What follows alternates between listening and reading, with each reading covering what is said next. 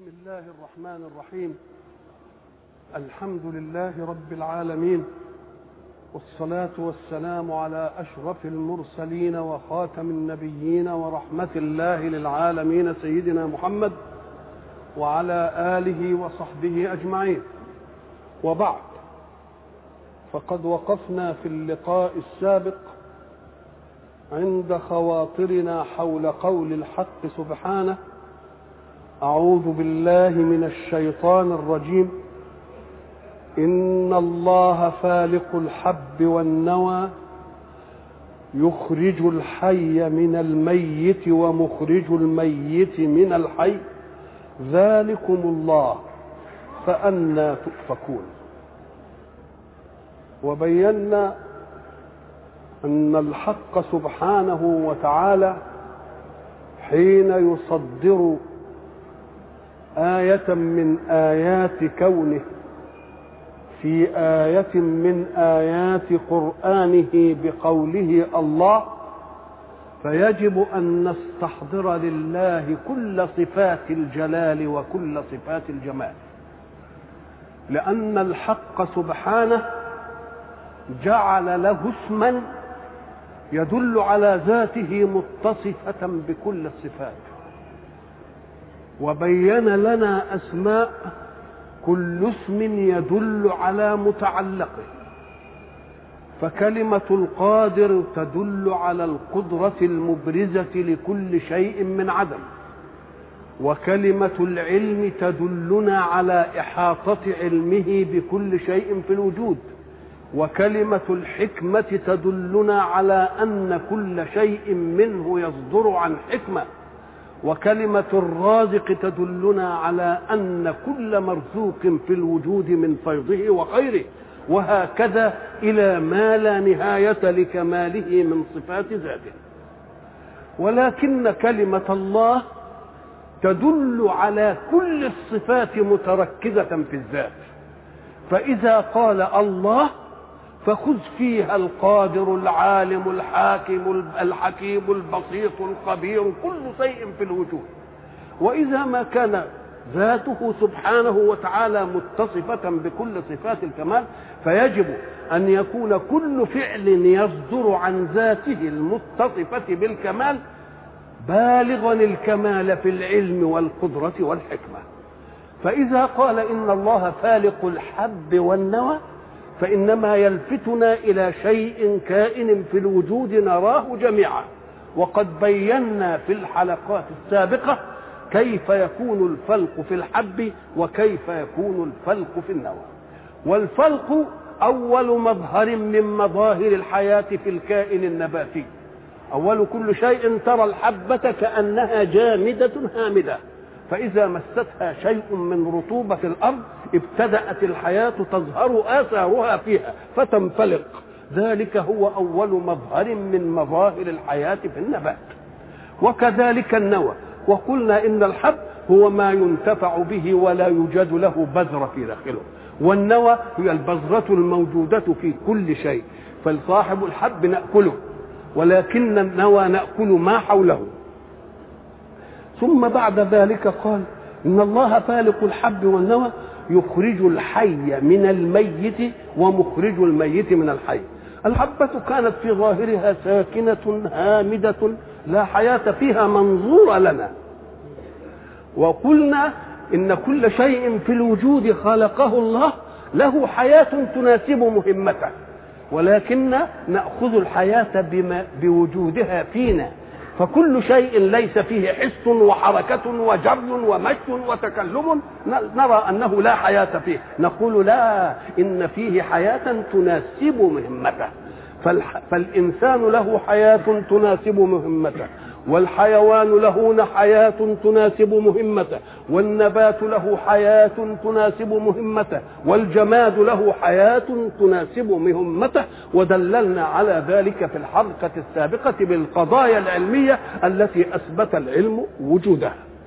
وقلنا إنك إذا نظرت إلى الأشياء كلها بهذا المعنى وجدت أن كل موجود فيه حياة، ولكن الحياة الكاملة بكل مقاطع وجدت في الإنسان الأعلى، وهو الإنسان الحق سبحانه وتعالى خلق فيه الحياة حسا وحركة، ثم أعطاه حياة أخرى.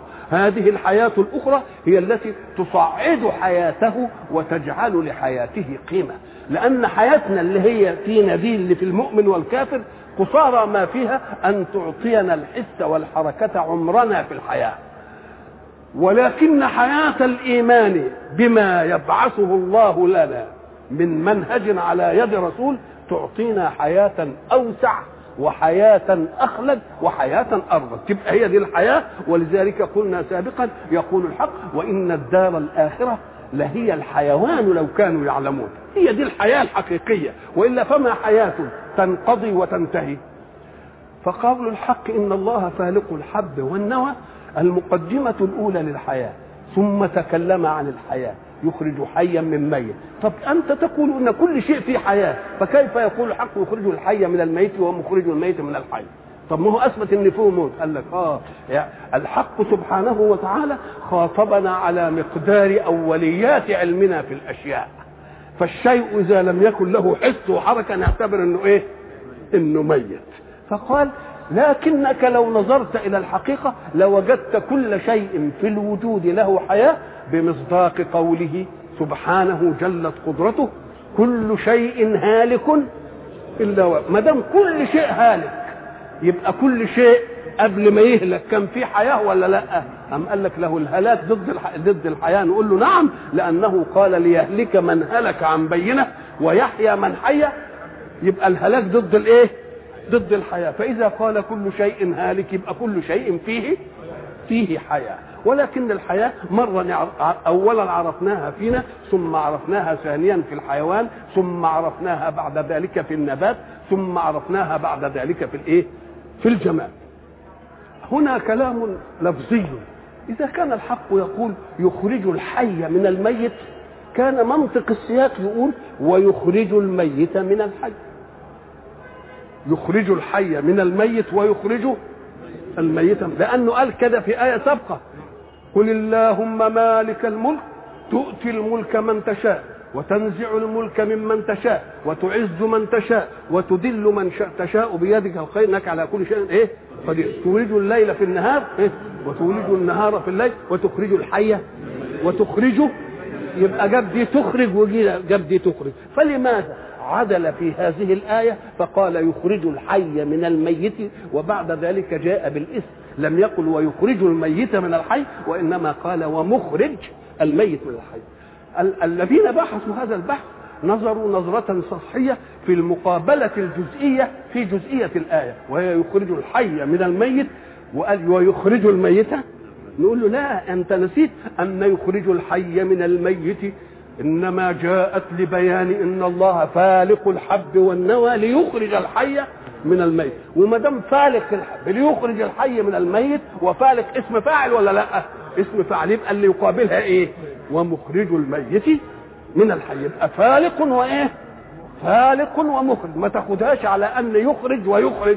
قل ان الله قال يخرج الحي من الميت بعد قوله ان الله فالق الحب والنوى. فالق الحب والنوى ليه؟ ليخرج الحي من الميت. وبعدين قال ومخرجه، يبقى مقابله لفالق ولا لا؟ ما تاخدهاش مقابله للجزئيات في الايه؟ في الايه. ولان الاسم يدل على الثبوت والفعل يدل على الحدوث، فالحق سبحانه وتعالى له صفه في ذاته وصفه في متعلقات هذه الصفه. ازاي؟ الحق سبحانه وتعالى رزاق قبل ان يكون مخلوق له من يرزقه. هو رزاق. يبقى هو رزاق بعد ما خلق اللي يرزقه، ولا هو رزاق حتى قبل ان يخلق من يرزقه؟ ليه؟ قال لك لانه هو الخالق. طب ما هو الخالق قبل ان يخلق. لو لم يكن خالقا قبل ان لم يخلق ما كانش خالق. طب ده هو خلق لان فيه صفه الايه؟ يبقى فيه صفه للذات وان لم يوجد المتعلق. صفه للذات المحيي قبل أن يوجد من يحييه، صفة في ذاته أنه يحيي.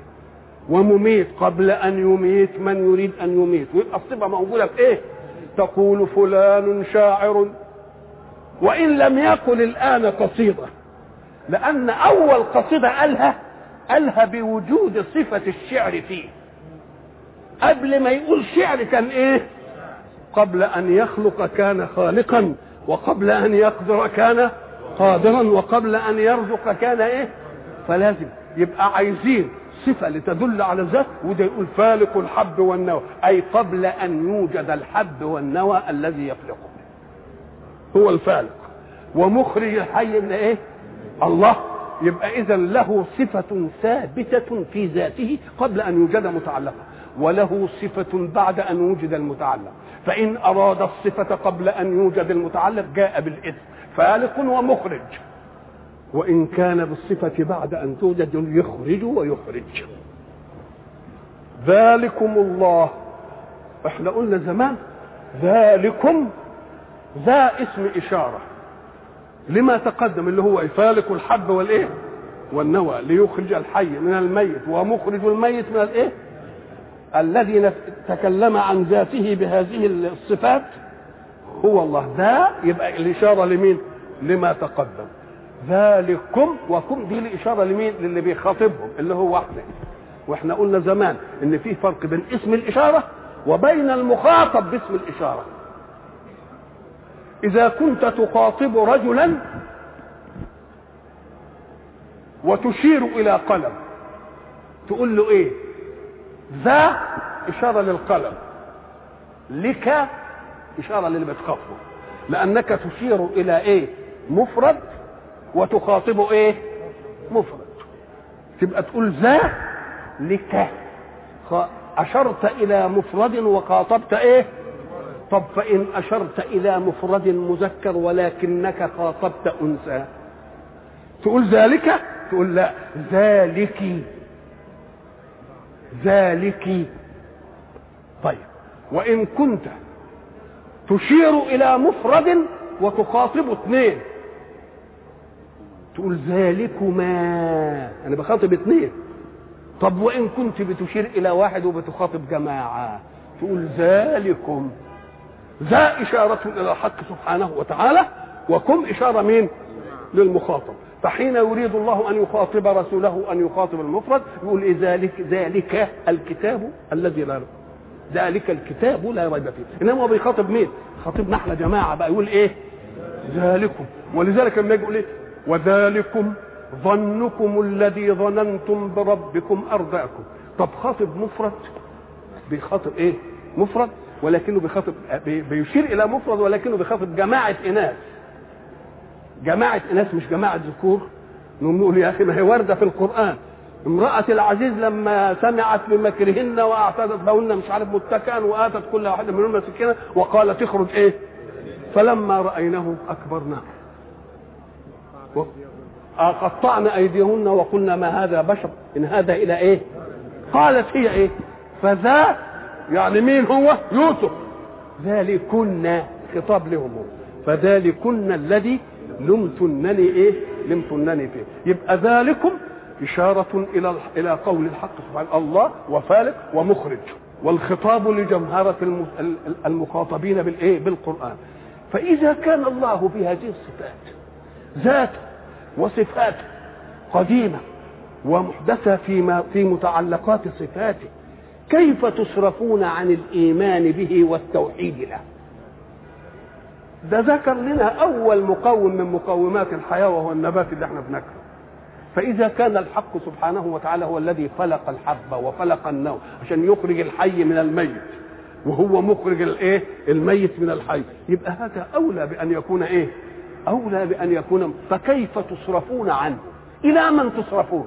إلى من توجد فيه صفات أرقى من هذه الصفات؟ ما فيش حد فيه صفات مثل دي ولا أرقى من هذه الصفات. وإذا سمعت كلمة أن افهم منها أنها تأتي للتعجب، إزاي يحصل الكلام ده؟ وتأتي أدلوني على الكيفية، برضو تعجب الكيفية دي إيه؟ ومرة يقول تدلون على من أين جاءت هذه العقيدة أو من هذه الفكرة. لما تيجي تقول مثلا إيه؟ كيف تكفرون بالله؟ يخاطب الناس يقول لهم قولوا لنا بالله ازاي بتكفروا بالله؟ الله كأن الله في ذاته يستحق ان لا يكفر، ليه؟ لأنه هو الذي خلق، وهو الذي خلق من عدم وأمد من عود، ولا فيش حد شاركه ولا نزعه في الحكاية دي، وإليه نرجع جميعا. يبقى كيف تكفرون به؟ يعني يقولوا لنا الحكاية دي تيجي ازاي؟ يبقى دي تعجب ولا مش تعجب؟ تعجب. طيب فأنا تؤفكون، أي فكيف تؤفكون بعد أن تعلموا أن هذه الصفات له وليست لغيره؟ طب وأن أيضا تأتي إلى أين أو من أين؟ إذا كل تعجب يأتي في أن يحيي هذه الله بعد موتها. مش تعجب الرجل كيف يحيي هذه الله بعد إيه؟ ويجي مثلا سيدنا مريم تقول لسيدنا كريم أن لك هذا، يعني من أين لك؟ بيتعجب ولا لا؟ إذا فالتعجب ملازم لمين؟ لكلمة إيه؟ أن. فكأن الصفات التي تقدمت صفات موجبة للإيمان بالله واحدا قهارا مريدا عالما حكيما نرجع إليه جميعا. فقولوا لنا كيف تكفرون بهذا الإله؟ وإلى من تذهبون إذا كان هذا الإله يكفر به؟ أهناك شيء ادعى أنه خلق وأنه رزق؟ لو أن شيئا ادعى أنه خلق أو رزق كنا نعذركم، لكن لم يدعي شيء في الوجود أنه خلق أو إيه أو رزق، والدعوة تثبت لصاحبها ما لم يقم لها معارض. فأنا تؤفكون، وكلمة أن تؤفكون بتدي كيف تصرفون، وتصرفون انصرافا كذبا، لأن كلمة الإفك إيه معناها؟ الكذب المتعمد، مش بس انصراف مكذوب، انصراف قد تصرف عن شيء بصدق، لا ده انصراف عن شيء مكذوب. فالق الإصباح آية أخرى من الآيات، بقى جاب الآية الأولانية في أنه هو الذي خلق لنا ما يقيم حياتنا، فالق الحب والنمو ويخرج الحي من الميت والميت من الحي. وبعد ذلك تكلم عن الظرف الذي نعيش فيه زمانا ومكانا. فالق الإصباح، فالق الإصباح. طب فالق معناها ايه؟ فالق جعل الشيء في شقين. طب ودي ايه الآية اللي فيها؟ قال لك فالق الإصباح وجعل الليل سكنا. ادي الاثنين هم متقابلين، نعمتين اثنين، واحدة منهم ما تكفيش عن الأخرى، لازم يوجد إيه؟ إصباح ويوجد ايه؟ الليل سكن. ليه؟ أم قال لك لأن الإصباح هو زمان وضوح الأشياء أمام رؤية العين، لأن احنا قلنا الظلمة تخلي الإنسان يضطرب مع الأشياء. هذه الأشياء إن كنت أقوى منها حطمتها، وإن كانت أقوى منك حطمتك. أنت ماشي بالليل وبعدين مشيت فرحت مصطدم بمصباح موضوع على انت اقوى من المصباح تكسره، ادي واحده. طب اصطدمت بقى بترابيزه جامده كده ولا بالجدار، الله يحطمك. اذا المشي في الظلمات اللي ما فيش فيه نور يهدي الانسان الى مرائيه، اما ان كنت اقوى منه حطمته، وان كان اقوى منك يبقى لازم الاصباح علشان يجي يبين لنا الايه المسائل دي. طيب واحنا ما دام في الصباح عايزين نشتغل ونروح ونيجي ونسعى في الارض وحركه، يبقى لازم فيه ما يبين لنا على الاول. فاذا ما اصابنا الكد والتعب والنصب من الحركه، ايه المنطق الطبيعي للكائن الحي؟ لازم يستريح. يستريح يهدأ يعني يسكن بس بحركته. أم قال لك وبكل شيء حوله. قال لك ازاي؟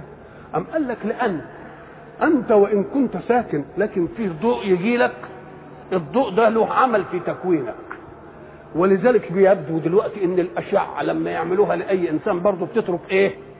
تترك آثار.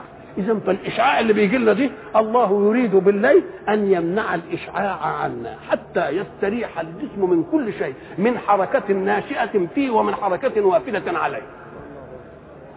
يبقى إذا نعمة السكون الليل وظلمته زي نعمة مين؟ زي نعمة الصباح، الاثنين متممين لإيه؟ مثلين. ولذلك إحنا قلنا أن الحق سبحانه وتعالى في أول هذه السورة قال إيه؟ قدم الظلمات على النور. الحمد لله الذي ايه؟ وجعل الظلمات والنور. أم قال لك أنت لأنك أنت لا تستطيع أن تنتفع بحركتك في النور إلا إذا كنت نشيطا ومرتاحا من الليل، إنما إن كنت تعبان ما تقدرش. يبقى اللي هيعن على حركة النهار إيه؟ سكون الليل والظلمة بتاعت الليل. إذا الظلمة مقصودة في الوجود ولا لا؟ الناس بقى بيظنوا اننا لما نراقي البلاد بقى ونقعد ننور البلاد ليل نقول له يا شيخ افسدت الدنيا. لو ان ذلك في امه متحضره الحضور حضاره راقيه وتعرف ازاي متى تطفئ مصابيحها ومتى تستيقظ ومتى تنام، انما اللي قاعدين ينوروها طول الليل دي نقول له يا اخي ما خدتش راحتك ولا اجسامك خدت راحتك. ولذلك ستأنف صباحا مكدودا صباحا متعبا. واللي عايز يشوف الحكايه دي يروح يشوف الريف، يشوف الريف ايه اللي حصل فيه دلوقتي، اللي قاعدين بكهربتهم طول الليل وبعد ذلك يجوا يستأنفوا عملهم ما عندهمش لا قوه ولا الى اخره. نقول له يا اخي خذ الحضاره من قمتها، ما تاخدش الحضاره من ايه؟ من اسفلها. لازم تاخد الحضاره كلها ويا بعضها. ولذلك الناس اللي واخدين دي تلتفت تلاقي مثلا تروح بلاد اوروبا مثلا، تلتفت تلاقي في الوقت الساعه كذا لا تجد واحدا يسير في الشارع ولا تسمع صوتا يخرج من بيت ولا تسمع ميكروفون في الشارع، عشان كل واحد ياخد ايه. واللي عايز بقى يبقى يعمل على قد ودنه، مش يعمل على قد ودن الناس. عنده بقى حاجه هو عامل لنا هيصه في الدنيا كلها، في الشوارع تلتفت وتلاقي اللي مريض لا يعرف يرتاح، واللي عايز يذاكر ما يعرف يذاكر، واللي عايز يتعبد ما يعرف يتعبد، ومساله فوضى. وبعد ذلك يقول لك يا سلام دي حاجه حضاريه. نقول له لا يا شيخ، خد كل نعمه من نعم الله على قدر معطياتها في وجودك النافع لك. فالق الاصباح، هنا بقى كلمه فالق يعني شاق. طيب فالق الاصباح هو بيفلك الاصباح. طب يعني الاصباح بينفلق مش كده؟ طب الاصباح بينفلق بايه؟ نقول له يا اخي اسم الفاعل لما يجي بعده حاجه مره تقول ايه؟ فلان قاتل الضربه. يعني ايه فلان قاتل الضربه؟ يعني الضربه بتاعته قاتل. طب فالق الاصباح يعني ايه؟ اصباحه فالق، مش ضربته قاتله في الاول اهو. فلان قاتل الايه؟ الضربه، يبقى ضربته. طب فالق الاصباح يبقى اصباحه ايه؟ يبقى اصباحه هو اللي بيفلق الغير. طب بيفلق ايه؟ بيفلق الظلمه، لان الظلمه متراكبه كده، لما يجي الاصبع كأنه فلقها والشق كده وطلع الايه؟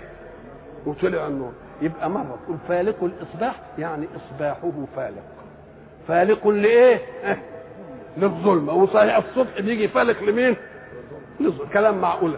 طب ونقول فالق الاصباح يعني الفلق واقع على الاصباح، يعني يفلق الاصباح زي ما تقول ضاربه زيد، يعني زيد ايه؟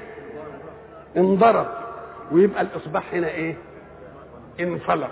تبقى معناها ايه؟ نقول له ايوه بقى شوف بقى دقه الاداء البياني، لان الذي يتكلم اله. ازاي بقى؟ هل ساعه ما بيجي الليل بنفاجئ من ظلمه الليل ونلتفت تلاقي الشمس طلعت؟ لا ما بيحصلش.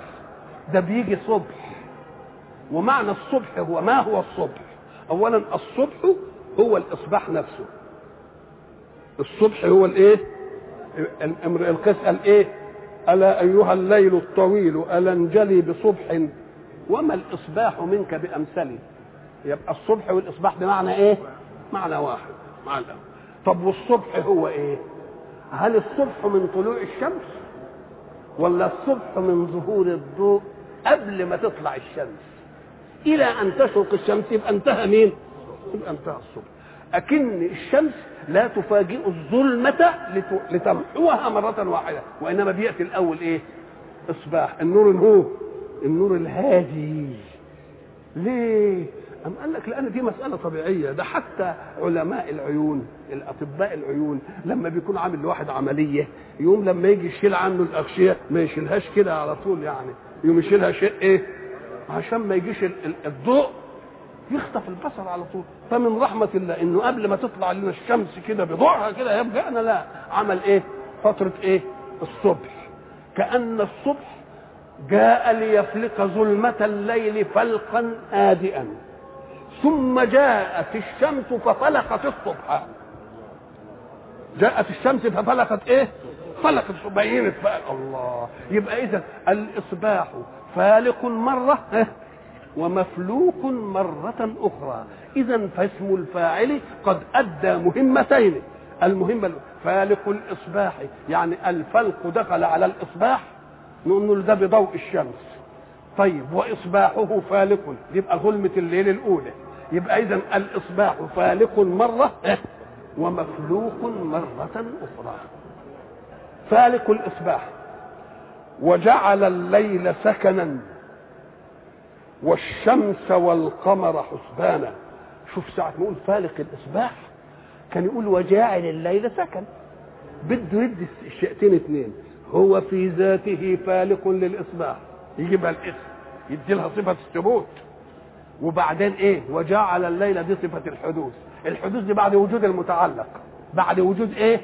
المتعلق. فإذا أراد الصفة اللازمة له قبل أن يوجد المتعلق يجيب الاسم، وإن أراد الصفة بعد أن وجد المتعلق يجيب من مين؟ يجيب الايه؟ يجيب الفعل. ولذلك تيجي في القرآن الكريم يقول ايه؟ وكلبهم باسط ذراعيه بالوصير، لأن الكلب على هذه الصورة ثابتة. الله. يبقى إذا لما يحب الصفة الثابتة يجيب الاسم، يحب الصفة اللي ايه؟ تتغير يجيب. ألم ترى أن الله أنزل من السماء ماء؟ كان القياس يقول فأصبحت الأرض مخضرة، أنزل فأصبحت. نقول له لا، ده بده يديني التجدد اللي بيحدث، فتصبح الأرض مخضرة. فتصبح الأرض ايه؟ فتصبح الأرض مخضرة. فالق الإصباح وجعل الليل سكنا. وعرفنا سكن يعني راحة. راحة ايه؟ ما تعملش انت وما تخليش كائن يعمل معك، فما تعملش انت ما تتحركش وتتعب، ارتاح. وبعدين امنع الظلم علشان ما تقعدش تشاغب جزئياتك وتشاغب تكوينك وتتعبك. ولذلك مش بقول اطفئوا المصابيح اذا رقدتم، علشان ايه؟ علشان الحكايه. والشمس والقمر حسبانا. الشمس هي معروفه لنا والقمر معروف لنا، وبعد ذلك جاء بكلمه حسبان. حسبان دي وزن فعلان عاده يدل على المبالغه. زي مثلا انت تقول فلان والعياذ بالله كفر كفرا وكفر كفرانا، وغفر الله لي غفرا وغفر الله لك غفرانا. لما تحب تبالغ تجيب صيغه ايه؟ صيغه فعلان. طب الشمس والقمر حسبان، نقول له يا اخي القران لما تكلم عن الحكايه دي جاب حسبان في موضعين اثنين. الشمس والقمر حسبان، وهناك في سورة الرحمن ايه؟ الشمس والقمر بحسبان. بحسبان. الله. هنا حسبان وهناك بايه؟ مش كده بحسبان في الآية؟ أعوذ بالله من الشيطان الرجيم. الرحمن علم القرآن خلق الإنسان علمه البيان. الشمس والقمر بحسبان.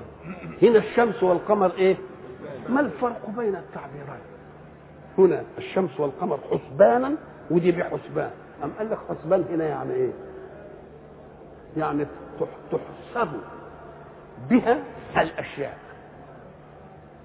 قال لك احنا بنحسب السنه بدوره الشمس في 365 يوم وربع، مش كده ولا لا؟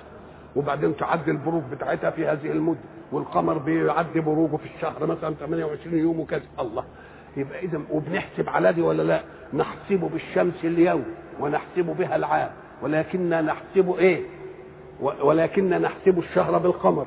انت تقدر تحسب الشهر بالشمس، انما تحسب الشهر بايه؟ لانه بيطلع صغير كده وبعدين يكبر يكبر يكبر. ولذلك رمضان بياخد عندنا بايه؟ بالقمر مش بالشمس. لكن اليوم نسبته بالقمر. ام قال لك لا نسبته بالشمس. طب والسنه؟ ام قال لك برضه نسبتها بالايه؟ بالشمس. لكن هنا لما تداخلت حسبان الشمس، الاثنين حسبان، الاثنين حسبان. الشمس والقمر دي لها حساب ودي لها ايه؟ ودي لها حساب على الأرض. إذا ما نظرت إلى كلمة حسبان يعني هي مخلوقة إيه؟ لتحسب بها شيئا آخر. ليه؟ لأنها خلقت بحسبان. يبقى هي كانت حساب، وحساب دقيق. ليه؟ لان هي مخلوقه بايه؟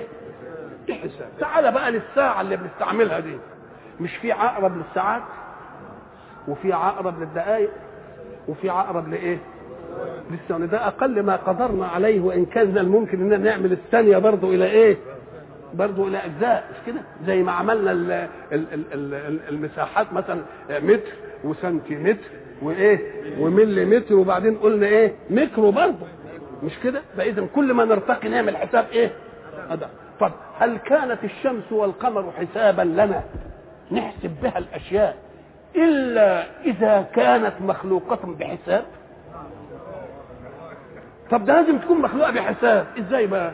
اما قال لك انت عندك الساعه دي، انت اللي بينطر العقرب بتاع الثواني ده نطرته لا تدرك، واللي بينطر عقرب الدقائق تدرك، واللي بينطر عقرب الثواني.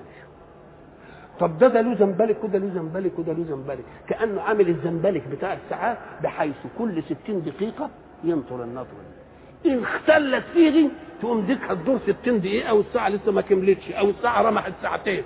يبقى ده معمول بحيث اذا دار عقرب الدقائق اللفه تقوم يدور عقرب الساعات النطه من 1 ل2، واذا دار عقرب الثواني اللفه تتنقل الدقيقه. الله، يبقى اذا الدقيقه محسوبه على الثانيه، والثانيه محسوبه على الدقيقه، والدقيقه محسوبه على الساعه.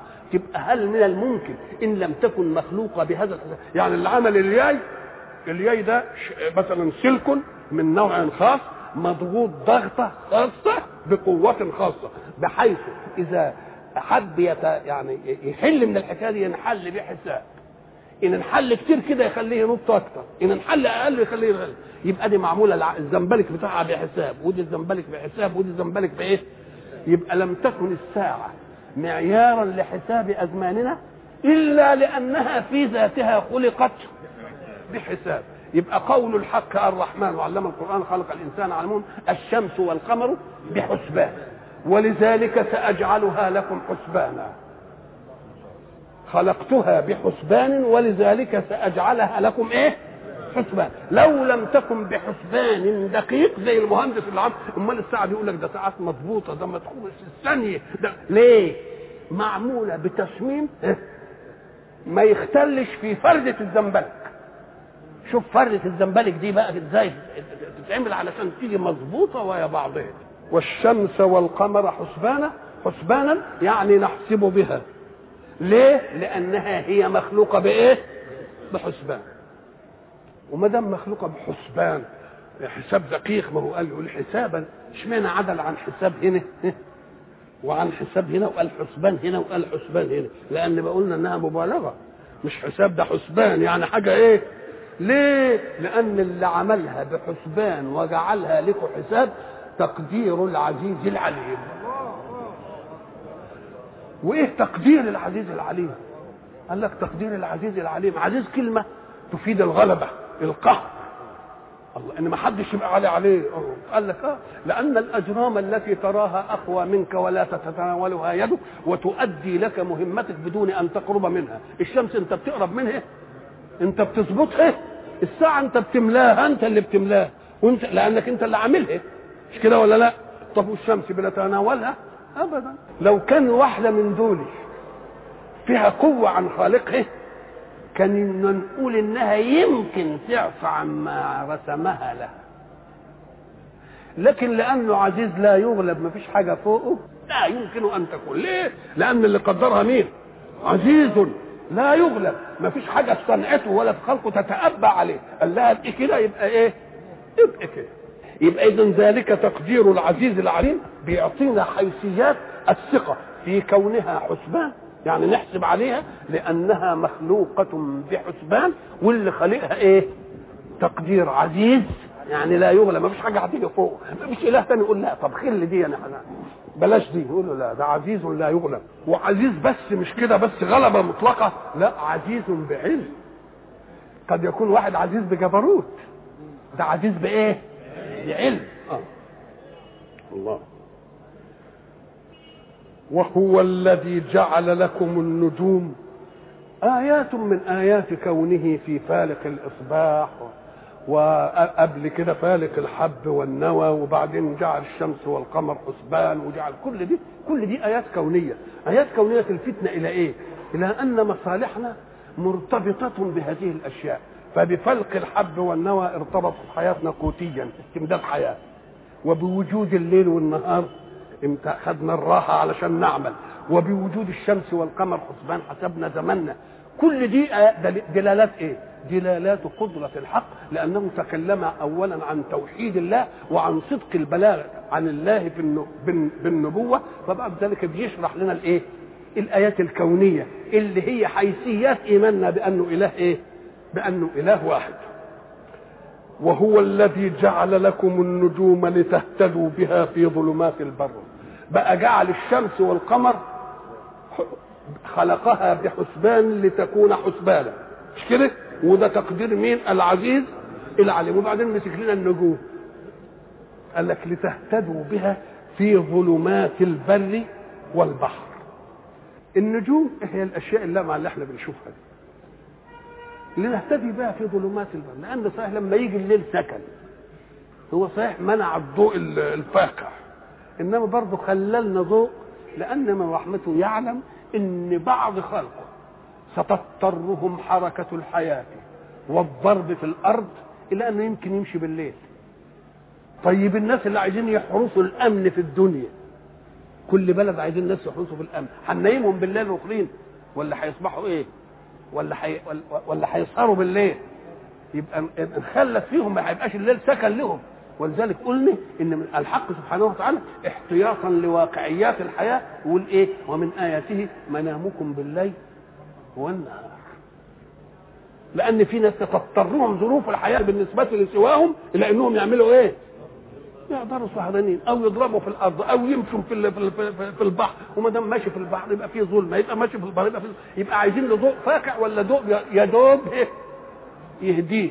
ولذلك كان العرب يحتاج اليه، يقول لك مثلا اجعل النجمه الفلانيه امام عينك وسر تلقى الحي الفلاني، اجعل النجم الفلاني على يسارك ويمشي تجد، اجعل النجم ده خلفك ويمشي تلاقي. يهتدون الى المواقع بايه؟ بالنجوم. طيب اذا الظلمه لو طمت كده كانت منعت الحركه بالليل، والحركه بالليل قد يضطر اليها الكائن الحي.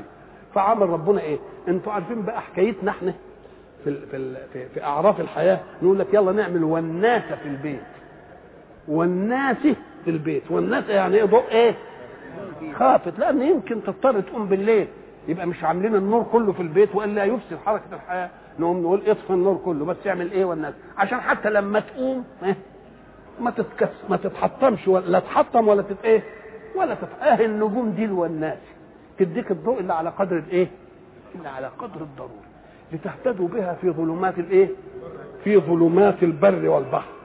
وهل بس الاهتداء في ظلمات البر والبحر؟ لو ان القصد منها ان نهتدي في ظلمات البر والبحر لكانت كلها متساويه الاحجام، لكن بنشوف نجم كبير ونجم صغير، وقد يكون النجم الصغير ده اكبر من النجم الكبير بس بعده، وده بعيد وده قريب. اذا الحكايه بتاعت اهتدوا بها في ظلمات البر مش هي كل الحكمه، ده الحكمه اللي العقل الفطري يدركها اولا، لكن يقوم يجيب ايه ثانيه عشان يقول لك اياك ان تحصر الحكمه في هذه، فيقول ايه؟ وعلامات وبالنجم هم يهتدون. ما قالش يهتدون في ظلمات البر ولا في البحر، يبقى لها مهمه ثانيه. ويقول ايه ثاني؟ فلا اقسم بمواقع النجوم وانه لقسم لو تعلمون عظيم. الله، اذا النجوم لها حاجات ايه؟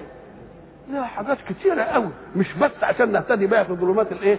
البر والبحر، والا لو كانت بس لمجرد ايه كانت تساوت احجاما وتساوت مواقع وتساوت اضواء، وهي مختلفه حاجات كتير لا حصر لايه؟ لا حصر لها. وكل يوم العلم لما يتقدم يبين لنا اشياء ايه؟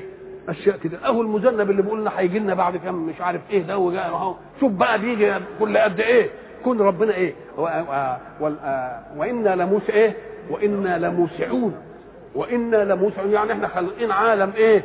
عالم كبير قوي قوي قوي، بس انت خدت منه على قدر ايه؟ على قدر إدراكاتك وامتداداتك في النظر الطبيعي والنظر المعان. في نظر للإنسان طبيعي وفي نظر معان. الطبيعي هو اللي ما فيش آلة كده، والنظر المعان انك انت تعمل له آلة. مثلا آلة تقرب البعيد وآلة تكبر الصغير، دي مجهر ودي مثلا تلسكوب وده ميكروسكوب. يعني دي حاجات بايه؟ بالمعونة. فأكوانه واسعة. فإذا كان الحق سبحانه وتعالى قد قال في هذه الآية في ظلمات البر والبحر نهتدي في ظلمات البر والبحر، نقول له فيه هناك وعلامات وبالنجم هم يهتدون. وايضا في الايه الاخرى يقول فلا اقسم بمواقع النجوم وانه لقسم لو تعلمون عظيم. حتى ان بعض العلماء يقول لك ده كل انسان يوجد في الوجود له نجم، والحياه بتاعته مرتبطه بهذا النجم.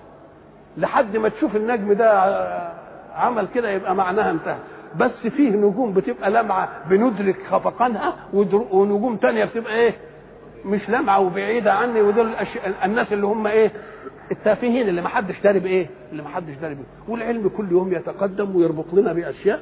اذا فالحق سبحانه وتعالى يقول انني خلقت لكم الاشياء فما قدرتم على بعقولكم ان تصلوا الى حكمه فيها، ولكن لا تقولوا هذه منتهى الحكمه، بل وراءها حكم اعلى. ليه؟ ام قال لك لان صنعه الحكيم القادر إن كنت أنت هتحددها يبقى كمال حدد، ولكن الكمال المطلق لا يحد. فلا يزال في ملك الله ما لا نستطيع إدراك حكمته إلا حين ينهي الله الأرض ومن عليها. وإلى لقاء آخر إن شاء الله.